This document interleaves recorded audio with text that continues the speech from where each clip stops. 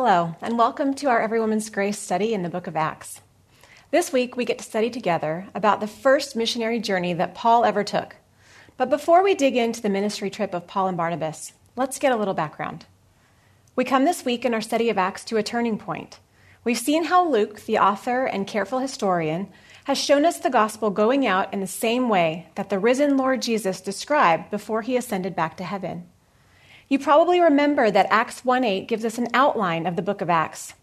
Jesus said there that the apostles would receive power when the Holy Spirit had come upon them, and they would be his witnesses in Jerusalem and in all Judea and Samaria, and even to the remotest part of the earth.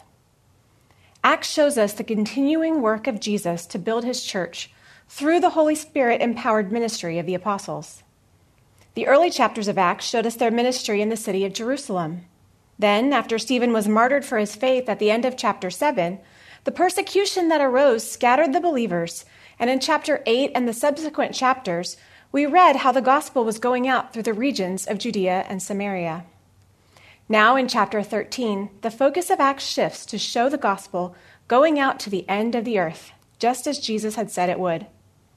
This is both geographical and ethnic, as the church, which began with primarily Jewish believers, now welcomes vast amounts of Gentiles, and the two previously hostile groups become one in Christ.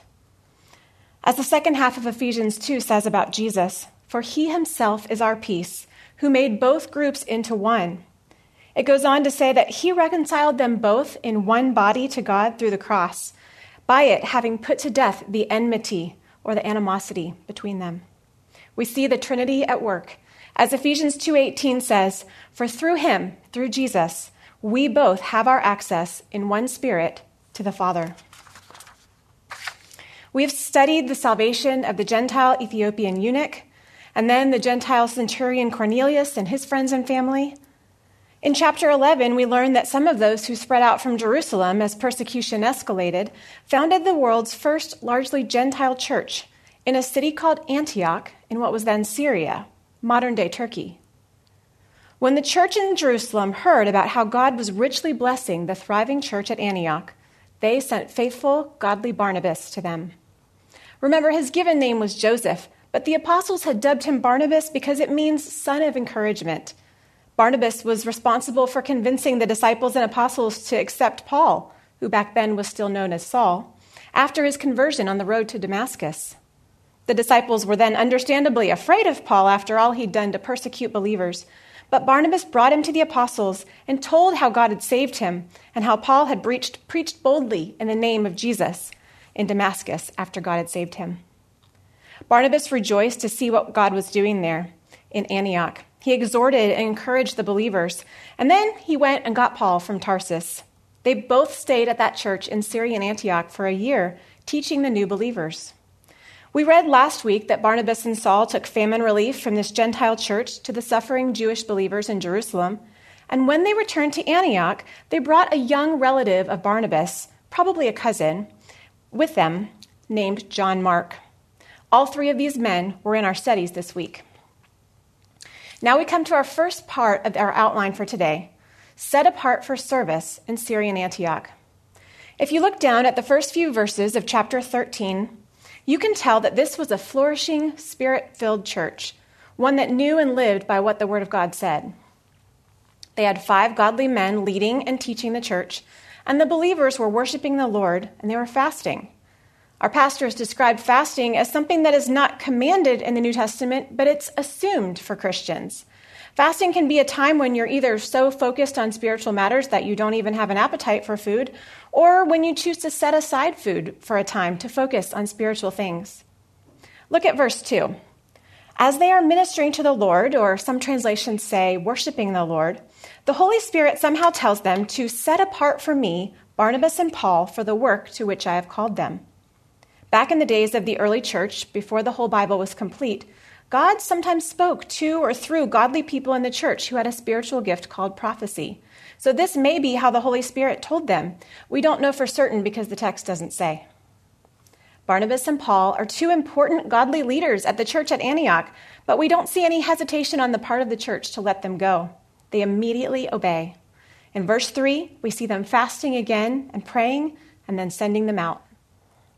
Notice that Barnabas and Paul were already serving in the local church when God gave them this special assignment.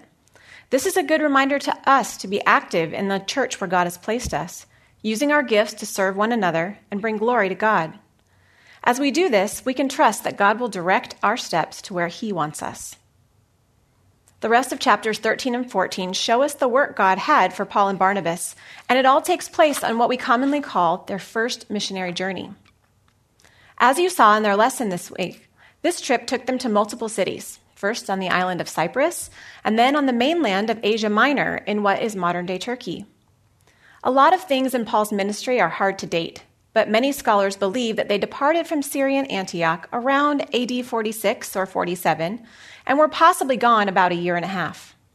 There should be a map similar to this one that's available for download online, and you can use it today to trace their journey along with us. If you don't have that map, many study Bibles have a map of Paul's first missionary journey in the back that you could reference.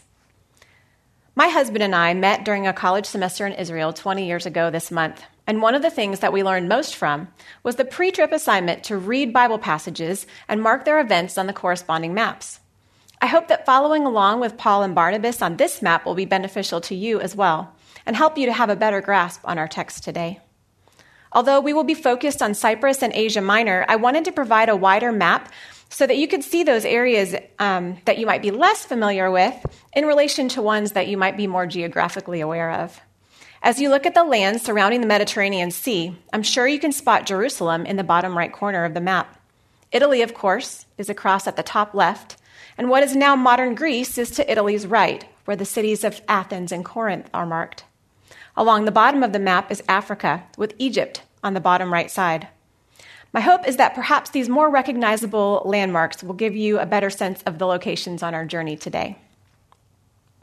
The second point on your outline is ministry on Cyprus. If it helps you, you can make subpoints from each city that they visit as we go through these chapters. The first city here is Salamis. Back in Acts 4:36, we learned that Barnabas was actually from the island of Cyprus, so they began their journey in an area familiar to him. Cyprus today is an independent nation, but back then the island was a Roman province. Although they were in the minority, there was a significant Jewish population there. To get there, the missionaries had to travel for perhaps 2 days, about 16 miles from Syrian Antioch down to the port of Seleucia. I'm going to give some mileage today for those of you that like to track along with that, but if it's a little bit overwhelming, feel free to just ignore that. Then they went about 130 miles over the water to Cyprus's main port city, Salamis. On your map, you can find Syrian Antioch, which is on the far right and marked with a star, and then draw an arrow from there to the point of Seleucia, and then another arrow to the city of Salamis on the island of Cyprus. If the weather was clear, they could have looked from the mainland out across the Mediterranean Sea and seen all the way to Cyprus. Look down at Acts 13:5, and you'll learn several things. At the end of the verse, it says, "And they also had John as their helper." This is Barnabas' young relative, John Mark. He's better known to us as Mark, since later in his life he was used by God to write the Gospel of Mark. But he had a lot of learning and maturing to do before that point. We also see in verse 5 that when they reached Salamis, they began to proclaim the word of God in the synagogue of the Jews. Of course, the proclamation of the word of God is the most important part of any mission because it's the Holy Spirit working through the power of God's word revealed in Scripture that changes hearts and lives and saves souls. I believe this is the only city on any of Paul's missionary journeys that's described as having a large enough Jewish population to have multiple synagogues. And we see here Barnabas and Paul in a pattern that continued through the rest of Paul's lifelong ministry. When he arrived in a new city, he would go first to preach at the local synagogue if there was one. Although Paul was called the apostle to the Gentiles, we know that he always had a burden for the salvation of his Jewish countrymen. In the first few verses of Romans 10, Paul said that his heart's desire and prayer to God for them was their salvation. Paul's background as a Pharisee and a former student of the famous Rabbi Gamaliel gave him natural opportunities to speak, since it was a common custom to invite visiting teachers to teach in the synagogue after the reading of the Scriptures. When I was studying to be a junior high teacher, the importance of building on students' prior knowledge was often emphasized in my classes. In my years of teaching, I saw over and over how effective a strategy it was. Paul was a far better teacher than I could ever hope to be, and of course, he too knew the value of this approach. Because his Jewish listeners were already familiar with the scriptures and had a knowledge of the God who gave them, Paul would reference the truths they already knew and then build on them. Paul frequently quoted from what we call the Old Testament and then skillfully showed how Jesus was the fulfillment of its prophecies and promises. So verse 5 tells us that Barnabas and Paul proclaimed God's word in the synagogues with John Mark's assistance, but we don't know how the people of Salamis responded. We go on now to the next city, which is called Paphos. That can be the second point on your outline under Cyprus. Luke's account of the men's travels continues on in verse 6. When they had gone through the whole island as far as Paphos, they found a magician, a Jewish false prophet whose name was Bar-Jesus, who was with the proconsul, Sergius Paulus, a man of intelligence. This man summoned Barnabas and Saul and sought to hear the word of God.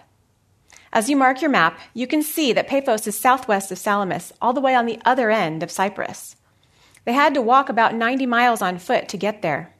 It was the center of the Roman government of Cyprus, and Luke tells us that the missionary team there encountered two very different people. One was a magician and a Jewish false prophet, Bar-Jesus. The other was an intelligent man in charge of the whole island, the Roman proconsul Sergius Paulus. There's spiritual warfare going on here, a battle for the soul of Sergius Paulus. The proconsul is seeking to hear the word of God, and in verse 8 we see that Bar-Jesus opposes them. The Greek word that's translated oppose is forceful, and it means to stand against or to resist. It's the same word that we got the term antihistamine from. Antihistamines, like the medicine Benadryl, physically block the chemical that reacts to things we're allergic to, keeping it from reaching its target so that our body's reaction to the allergen is reduced. Bar-Jesus wanted to block the gospel message that Barnabas and Paul had and keep it from reaching Sergius Paulus so that he could not respond and be saved. Verse 8 tells us that he was working to turn the proconsul away from the faith. He benefited from his role with the proconsul, and he personally did not want to lose those benefits. Meanwhile, he was being used by Satan, who did not want to see Sergius Paulus hear and believe the gospel. God, however, had other plans. He gave Paul insight into the heart of the wicked false prophet. Paul was filled with the Holy Spirit. He was guided and directed by the Spirit to act in accordance with God's will, and he gave him a sharp rebuke. Ironically, Bar-Jesus means son of salvation, but Paul called him son of the devil and an enemy of all righteousness. Paul accurately accused him of making crooked the straight ways of the Lord and pronounced God's judgment on him, immediate blindness. This miracle of judgment was a powerful testimony to the proconsul of God's power, and when Sergius Paulus saw it, he believed with true saving faith. But it wasn't just the miracle, the blinding of Bar-Jesus. Verse 12 says, "Then the proconsul believed when he saw what had happened, being amazed at the teaching of the Lord." The signs and wonders in the book of Acts did not save anyone. God gave the apostles the ability to do supernatural miracles in order to validate their message and show that their teaching was from God himself in those early years of the church when the New Testament had not yet been completed. Christians do not have or need these abilities today because we have the complete revealed word of God. It is important to note that verse 12 shows that Sergius Paulus did not become a Christian because he saw a miracle. The miracle just showed that what Paul and Barnabas was saying was indeed the teaching of the Lord. On that day, Bar-Jesus went from physical sight to blindness, and Sergius Paulus went from spiritual blindness to sight. Ephesians 1:4 says of believers that he chose us in him before the foundation of the world. God had chosen Sergius Paulus for salvation even before the world was created, and he brought Paul and Barnabas to Paphos, at least in part, so that the Roman consul could hear the good news and see the power of God and be saved. We've seen God direct his servants to bring about the salvation of other individuals in Acts, and later in the book, we'll see God use the wrongful imprisonment of Paul and Silas to save the Philippian jailer and his family. I love seeing how some of the many ways God works bring individuals to salvation in Acts, and remembering that God is still doing that today. Consider whether God may have put a person or people in your life so that you could give the gospel to them. Romans 10:13 and 14 says that everyone who calls on the name of the Lord will be saved, but asks, how are they to believe in him of whom they have not heard? Perhaps God has you in the circumstances that you are currently in for such a time as this, so that you can be used to give the gospel to someone who needs to hear it, so they can believe and be saved. Now look back up at Acts 13, verse 9. An important phrase to notice there is Saul, who was also known as Paul. I've just been calling him Paul today for simplicity, but there's a distinct change in the text. Saul was his Jewish name, and Luke has called him that up to this point. But from here on, through the rest of the book, he's referred to as Paul, his Roman name, since he is now ministering primarily to Gentiles. Some people think that God changed his name back at his conversion, but that's not the case. Now that he's in Gentile territory, he will use Paul from this time forward. We come now to verse 13, and the third point in our outline, ministry in Galatia. We'll talk more about Galatia in a few minutes, but first, look in your Bible at Acts 13:13. Now Paul and his companions put out to sea from Paphos and came to Perga in Pamphylia, but John left them and returned to Jerusalem. You can add an arrow to Perga on your map, but you don't need to add this city as a subpoint on your outline. So Paul, Barnabas, and John Mark have left the island of Cyprus and crossed the Mediterranean Sea to Asia Minor. We've already said that's modern-day Turkey. They landed at the city of Perga, which is a little ways inland but was accessible by sailing up a river. When they arrive, there's a short phrase that later is going to cause big ripples in the ministry of Paul and Barnabas. John, speaking of John Mark, John left them and returned to Jerusalem. He was there by the port and decided to quit and go back home, rather than continuing on for the rest of the missionary journey that he had signed up for. This chapter doesn't talk about the fallout, but as we'll study next week at the end of chapter 15, this ended up resulting in a major conflict between Paul and Barnabas, because when they got ready to leave on a second missionary journey, Barnabas wanted his younger relative to join them again. Paul emphatically said no, and Luke gave his reason in Acts 15:38. Paul said that they should not take along the one who had deserted them in Pamphylia and had not gone with them to the work. The disagreement was so sharp that these two godly men, who had been friends and partners in the Lord for many years, parted ways, took different men with them, and left separately. Thankfully, we do know from other texts that this dissension was eventually resolved, and Paul later viewed John Mark as a valuable ministry partner. The word Galatia is not mentioned in Acts 13 and 14, but I'm sure you recognize it since one of Paul's epistles was written to the Galatians. Paul's other letters were written to a single person or a church in one city, but Galatians is different. Unlike Ephesus or Corinth, Galatia is not a city. In Paul's day, it was a Roman province with multiple cities, and the book of Galatians was written to these churches that Paul established there. Those churches were founded on the missionary journey that we are studying this week in Acts 13 and 14. The Roman province of Galatia changed shape several times over the years, but in Paul's day, in the 1st century AD, it was an area that included most of the cities Paul and Barnabas would visit: Antioch in Pisidia, Iconium, Lystra, and Derbe. Did you notice as you studied the text this week that there was another change in how Paul was referred to? Previously, the missionaries have been spoken of as Barnabas and Saul, with Barnabas named first in the place of prominence. The order of the names in the New Testament often has meaning. For example, in the lists of the 12 disciples, they're not always given in the same order, but Peter, a leader, is always mentioned first, and Judas Iscariot, who betrayed Christ, is always mentioned last. The meaning makes a difference here too. As they prepare to leave Cyprus, we can see that Paul is now considered the leader. Verse 13 actually describes them as Paul and his companions. And most of the references to the men from here on in Acts will be Paul and Barnabas. So if you are making subpoints on your outline with each city that they visit, I mentioned that you would want to skip Perga for now. That is first because Perga is not in Galatia, and this is ministry in Galatia. There's no record of them doing any ministry in Galatia either. We don't know for certain, but many scholars believe that Paul may have contracted a disease, likely malaria, which was really common in that low-lying area, and he was so sick that he may have needed to leave the low coastal plain of Perga and go up to a higher elevation for the sake of his health. Antioch in Pisidia was much higher. In Galatians 4:13 and 14, Paul wrote to these churches saying, "You know that it was because of a bodily illness that I preached the gospel to you the first time, and that which was a trial to you in my bodily condition, you did not despise or loathe." So Paul and Barnabas leave on a perilous trek up to Pisidian Antioch. Our first city under ministry in Galatia is Pisidian Antioch, or you can also call it Antioch in Pisidia to distinguish it from the other city by the same name. Look down at the first half of verse 14. But going on from Perga, they arrived in Pisidian Antioch. So don't confuse this Antioch with the other one. I know it can be a little confusing, but it could be worse because a Syrian king actually named 16 cities after his father Antiochus, and thankfully we only have to be concerned with 2 of them today. Although intentional, verse 14 has a remarkable understatement. They arrived at Pisidian Antioch. This required a treacherous path of more than 100 miles that they took from Perga to Pisidian Antioch. It went through the rugged Taurus Mountains, involved crossing 2 wild rivers, and was known for its robbers and fierce residents.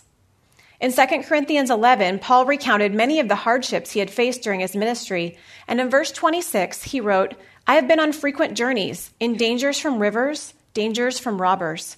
Many scholars think that he may have been referring to this perilous route. When they at last reached Pisidian Antioch, the second half of verse 14 states that on the Sabbath day they went into the synagogue and sat down. Verse 15, after the reading of the law and the prophets, the synagogue official sent to them, saying, "Brethren, if you have any word of exhortation for the people, say it." What preacher or missionary could resist that open invitation? So Paul spoke, and what you read this week in verses 16 to 41 is not Paul's first ever sermon, but it is the first and longest sermon that's recorded in the scripture for us. He stood and addressed the 2 groups of people there, calling for their attention to the important message he had for them. Men of Israel, and you who fear God, listen. The men of Israel were, of course, Jewish, and those who feared God were Gentiles, who had turned away from their pagan polytheistic religions to worship the God of the Jews. Now that Paul had their attention, he began in verse 17 giving a concise overview of Israel's history, with God as the central sovereign character. Did you notice when you read this chapter at home that God is the subject of nearly all the verbs in this first section? God is doing the action. The God of Israel chose our ancestors. God made them great. God gave them their land. God gave them King Saul when they demanded a king, and later removed that sinful king. Then he gets to King David in verse 22. This is important to Paul's message because not only was David a man after God's own heart, a man who had repented wholeheartedly when he sinned and sought to do God's will, but God had given David a very special promise, a covenant back in 2 Samuel 7. God always keeps his promises, doesn't he, ladies? One of the blessings God promised David in the Davidic covenant was that David's house and kingdom and throne would be established forever. A physical descendant of David would rule and reign eternally. There was what we call a near fulfillment back in David's day when his son and their sons ruled, but the greater fulfillment of this eternal ruler was not merely a human child. This was prophesied many places in the Old Testament, like Isaiah 9, 6, and 7, which we often hear at Christmas. About 600 years before Jesus was born, Isaiah wrote, "For a child will be born to us, a son will be given to us, and the government will rest on his shoulders. His name will be called Wonderful Counselor, Mighty God, Eternal Father, Prince of Peace.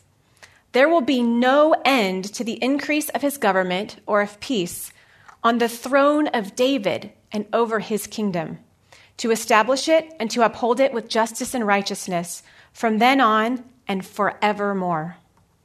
The Jews, and perhaps some of the God-fearing Gentiles in the synagogue that Sabbath, would have known these verses and many more that spoke of this greater son of David, the Messiah.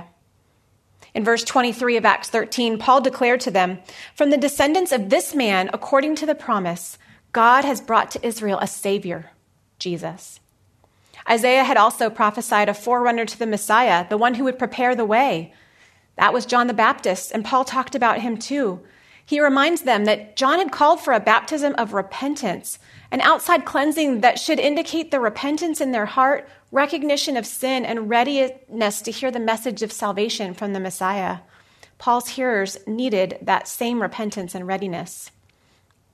Paul again spoke directly to both categories of people that were listening, calling them to pay attention to this crucial point. Look at verse 26. Brethren, sons of Abraham's family, and those among you who fear God, to us the message of this salvation has been sent. Do you hear how he joined the Jews and the God-fearing Gentiles as one group? The message of salvation has been sent to us. He went on in verses 27 and following to describe the rejection of Jesus by the Jews in Jerusalem and their rulers, who put him to death on a cross despite the fact that he was not found guilty of anything. Even though they sat week after week on the Sabbath and heard the scriptures read, just like the people listening to Paul at that moment, and even though many of these passages prophesied of Jesus himself, they didn't recognize Jesus as the one who was promised. Without realizing it, by their condemnation, they became part of the fulfillment of the scriptures about him. Just like Isaiah had written in chapter 53, he was despised.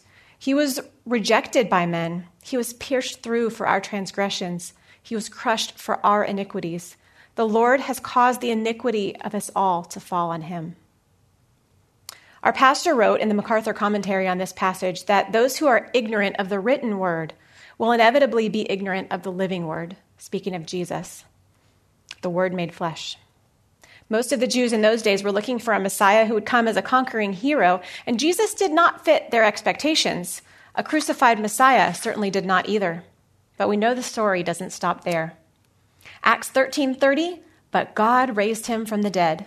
The resurrection makes all the difference. Paul tells them that the risen Jesus was seen by eyewitnesses. Paul proclaims the gospel, the good news that God has fulfilled the promises he made to their ancestors by raising Jesus from the dead. Paul went on to give them 3 Old Testament prophecies that relate to the Messiah, the Son of David and the Son of God, having died and been raised to life.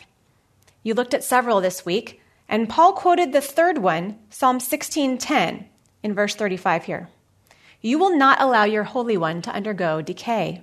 He explained that this couldn't have been talking about David because David died and was buried, and like everyone else, he fell prey to the curse from Genesis 3:19, to dust you shall return.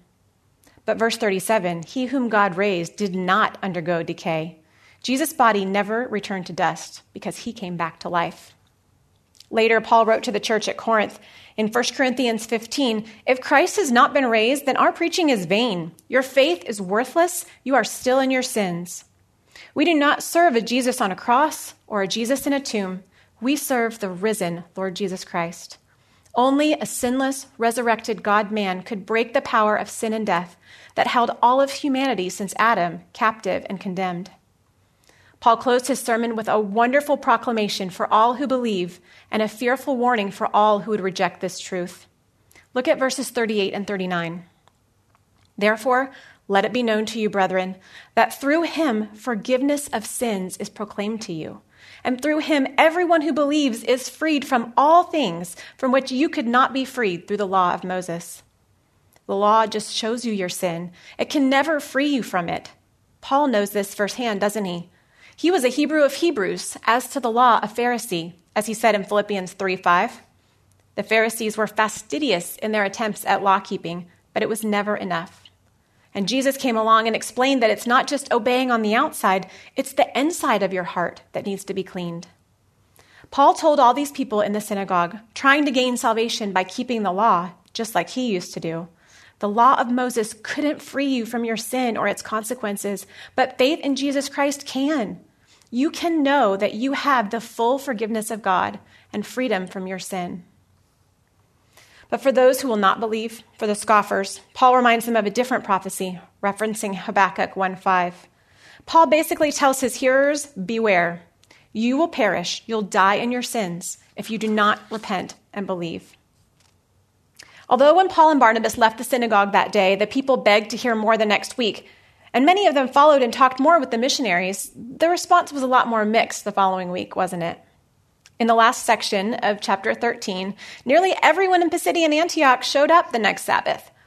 Verse 44 doesn't say they were there to hear the word of Paul and Barnabas, but they assembled to hear the word of the Lord. Since the city was primarily Gentile, most of the crowd was made up of Gentiles. This inflamed the jealousy of the Jews there, and they started contradicting Paul and even blaspheming.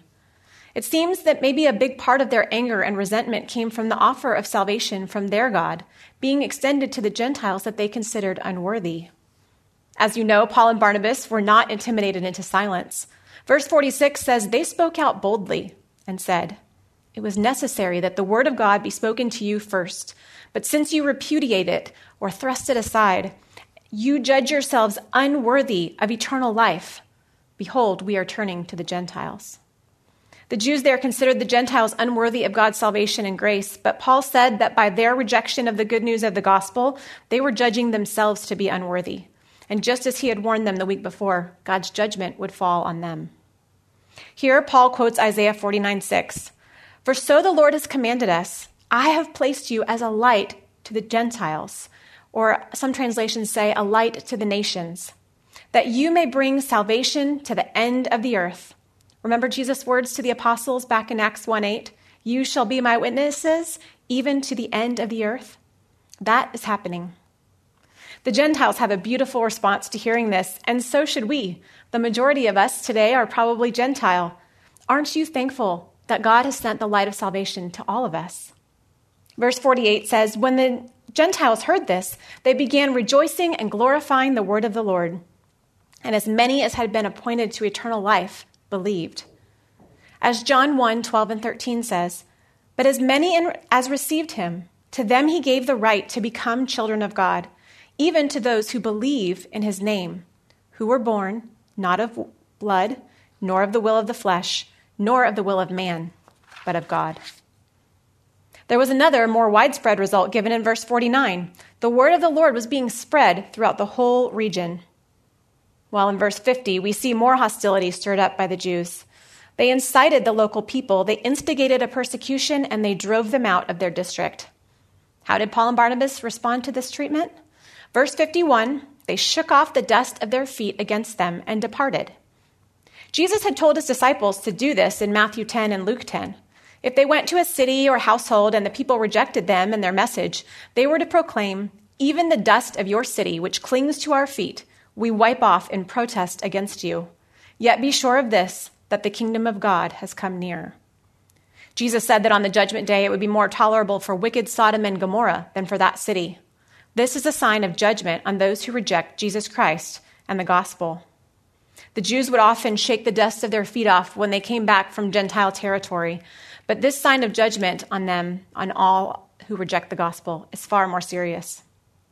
Despite the mistreatment of Paul and Barnabas and the likely aftermath for the new believers in Pisidia and Antioch, verse 52 closes chapter 13 with this: "The disciples were continually filled with joy and with the Holy Spirit."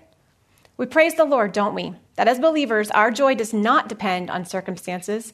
Our joy is found in our relationship with him. Now we come to our second city under ministry in Galatia, Iconium. If you're following along on your map, don't forget to draw your next arrow. Chapter 13, verse 51 says that when Paul and Barnabas were driven out of Pisidia and Antioch, they went to Iconium. They would have been traveling on one of the famous, well-paved Roman roads called the Via Sebaste, built about 50 years earlier for the Roman military to have ease of travel. You can actually still hike on parts of this road in Turkey today, 2,000 years later. They went about 90 miles down from Pisidia and Antioch to arrive at Iconium. As chapter 14 opens, we shouldn't be surprised at what we find. Paul and Barnabas are in a new city, so what do? They find the local synagogue and they start talking about the Lord. Verses 1 and 2 tell us the opposite responses that they encountered.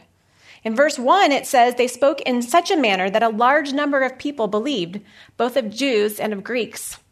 We know it's always God's work to change hearts, but we can see here how God uses the gifts and abilities that he's given his children to bring people to saving faith as his Holy Spirit works through his word. May we also be eager to use the abilities that God's given us, not to bring glory to ourselves, but to serve and be used by him. In verse 2, Satan is again at work to oppose God's plan by any means necessary. As with the false prophet before and the jealous Jews that we've encountered, there are unbelieving Jews here who stirred up the Gentiles and embittered them against Paul and Barnabas. The ESV says that they poisoned their mind against the brothers. Now there are both Jews and Gentiles in Iconium that are hostile to the ministry. So what are Paul and Barnabas to do? I really like how Luke words this in verse 3, which starts with therefore or so. They were facing opposition and persecution again. So what did they do? They spent a long time there, speaking boldly with reliance upon the Lord, who is testifying to the word of his grace, granting that signs and wonders be done by their hands. They stayed the course, relied on the Lord, and God blessed them.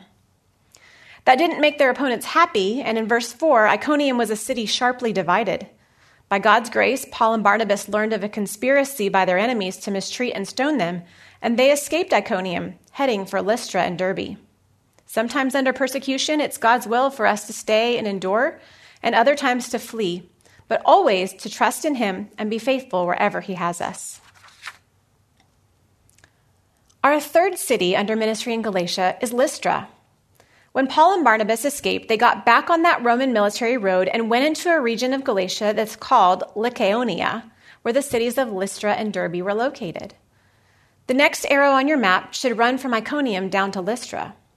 Lystra was about 20 miles southwest of Iconium on that road. 20 miles was considered an average day's journey on foot back then, so they could have traveled this in just a single day. One reason you might have heard of Lystra before, besides the fact that Paul stopped here on several missionary journeys, is that Lystra was also the hometown of Timothy, to whom the books 1st and 2nd Timothy were written. He's not mentioned here in Acts 14, but when we get to Acts 16 in a few weeks, we'll see Paul picking up Timothy in Lystra on his second missionary journey and taking him along. Paul and Barnabas had to break their pattern here because apparently the Jewish population was too small in Lystra to support a synagogue. They quickly end up with the attention of the people, however, because they encountered a man who had been crippled from birth. In chapter 14, verse 9, we see that God allowed Paul to know the man's heart. Paul healed the man by God's power, and the man immediately leaped to his feet and began walking. The crowds were astounded, and they started speaking in a local language that the missionaries couldn't understand. Luke explains in verse 11 that they were exclaiming, "The gods have become like men and have come down to us."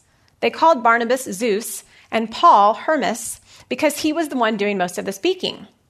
There is a backdrop for this unusual story. The people of Lystra had a folk tale of a time in the past when those two gods, Zeus and Hermes, had visited their city in disguise. When they asked the locals for food and shelter, they were denied by everyone except one peasant couple. In the story, the gods then drowned everyone except those two peasants, whose little home was turned into a temple. The people did not want to meet the same fate as their ancestors, so they are exuberant in their attempts to worship Paul and Barnabas. When the missionaries realized what was happening, they were grieved. They tore their clothes. They would not take for themselves the glory and worship that belonged to God alone. These are Gentile pagans who had no knowledge of the scriptures or of the true God. And you'll notice how Paul witnessed differently to these people than he did when he spoke in the synagogue in chapter 13. Paul cried out that they were only human, just like the rest of them, but that there is a creator, the one true God that they needed to know and worship. He told them to turn from these vain things, from the worship of false gods and idols, to the true and living God who made the heaven and the earth and the sea and all that is in them. Paul explained that creation and the common grace of God in giving them rain and fruitful harvests and food and joy were a witness to God's existence and that he alone was the one to be worshipped. Paul's words were barely having any effect, but when the unbelieving Jews from Antioch and Iconium showed up, things changed. Note how far they were willing to go in their opposition to the truth. Some of them came from over 100 miles away. They were motivated to do Satan's work by attempting to hinder the gospel, just like Paul himself had once been. They won the crowds in Lystra over, and in verse 19, instead of trying to worship the missionaries, they stoned Paul. This is the only time we know of that this happened to him. He mentioned it in 2 Corinthians 11:25, "Once I was stoned." I wonder if, as Paul was having the large stones hurled at him, he might have remembered standing by and approving when the same thing had happened to Stephen. Paul was willing now to live for Christ or to die for Christ. He was badly wounded and appeared lifeless. His persecutors dragged him out of the city, as verse 19 says, supposing him to be dead. In other words, he looked dead but hadn't actually died. There are some people who have theorized that he died and was resurrected, but there isn't a strong biblical basis for that, and there are good arguments against it. If there was a miracle here, it may have come in verse 20, which says, "But while the disciples stood around him, he got up and entered the city. The next day, he went away with Barnabas to Derbe." Although he was so severely injured that he looked dead, when the believers came, perhaps thinking that they were going to bury him, he was able to get up and go into the city. On the very next day, he and Barnabas left for Derbe, about 60 miles away. Many years later, when Paul wrote 2 Timothy 3, he referenced the trials of this trip. Persecutions and sufferings, such as happened to me at Antioch, at Iconium, and at Lystra. What persecutions I endured, and out of them all the Lord rescued me. Indeed, all who desire to live godly in Christ Jesus will be persecuted. But evil men and impostors will proceed from bad to worse, deceiving and being deceived. You, however, continue in the things you have learned and become convinced of. He went on to remind Timothy to live a life rooted in the inspired and profitable scriptures, which make believers adequate and equipped for all that God brings into their lives. We shouldn't expect things to get better in our world. When Paul wrote that evil people and impostors would proceed from bad to worse, our job is just to continue in the things we've learned and become convinced of, a life guided by Scripture. We come now to our fourth and last new city for ministry in Galatia, Derbe. You can add your arrow from Lystra going southeast to Derbe. We only have a short account of the ministry of Paul and Barnabas there. Verse 21 simply says that they preached the gospel to that city and had made many disciples. It's worth noting that their mission and desire was never simply to rack up numbers of converts.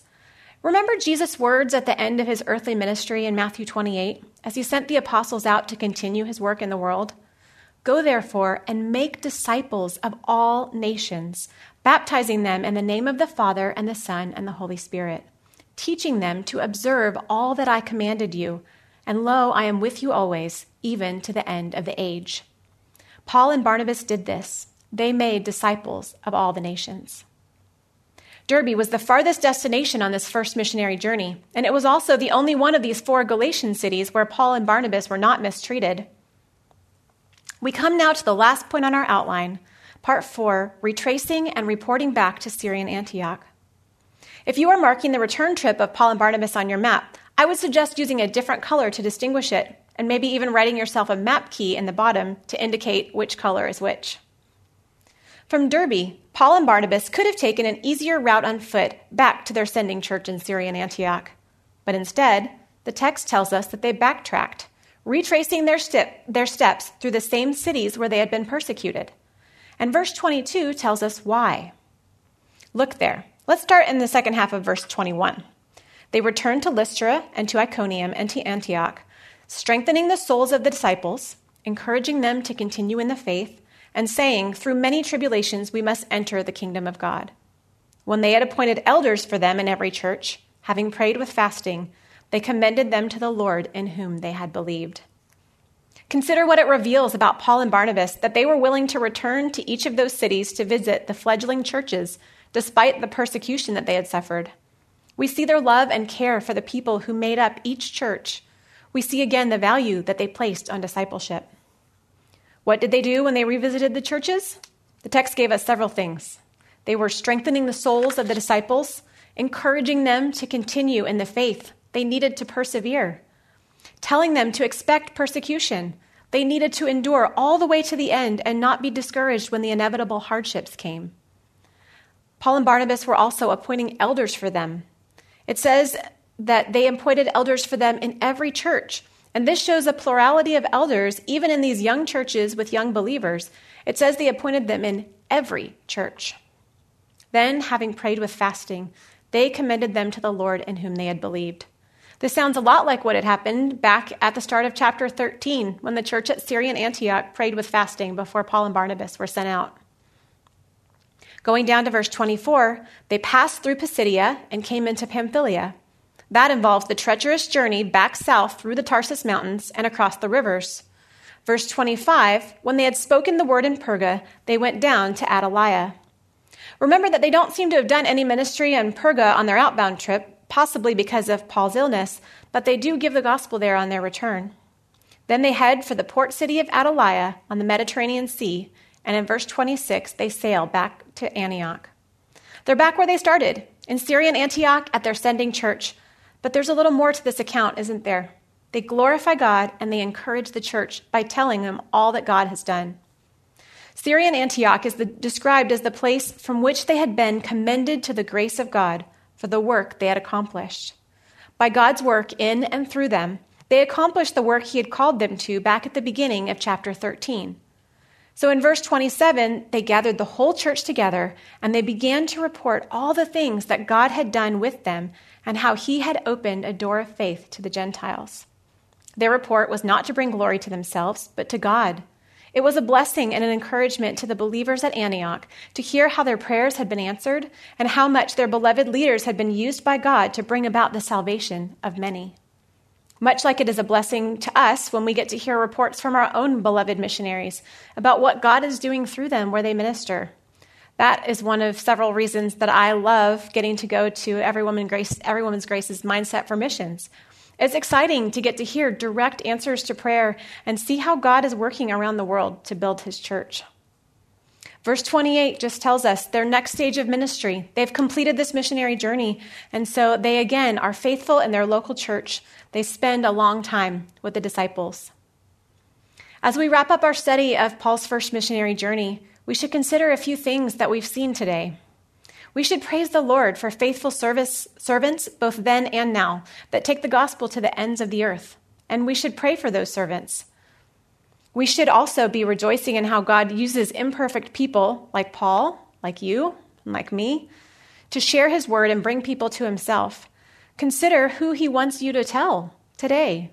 Who does he have in your life that you need to share the gospel with? Pray for our missionaries who are giving the gospel. Pray for the people who need to hear the gospel. And pray for yourself that God would give you boldness and the words to say. We can be thankful for how we've seen the good sovereignty of God in all things. We know that God is always working for his own glory and for the good of those who love him. And we can rest in that regardless of our circumstances. Just a short time later, Paul had to write Galatians to these same churches. He had to tell them to hold fast to sound doctrine, and we should remember that lesson as well, to cling tightly to the word of God and not be led astray by false teaching or error that may come across. Sometimes it's made to sound very good. People will take scriptures out of context to say something that they were never intended to say.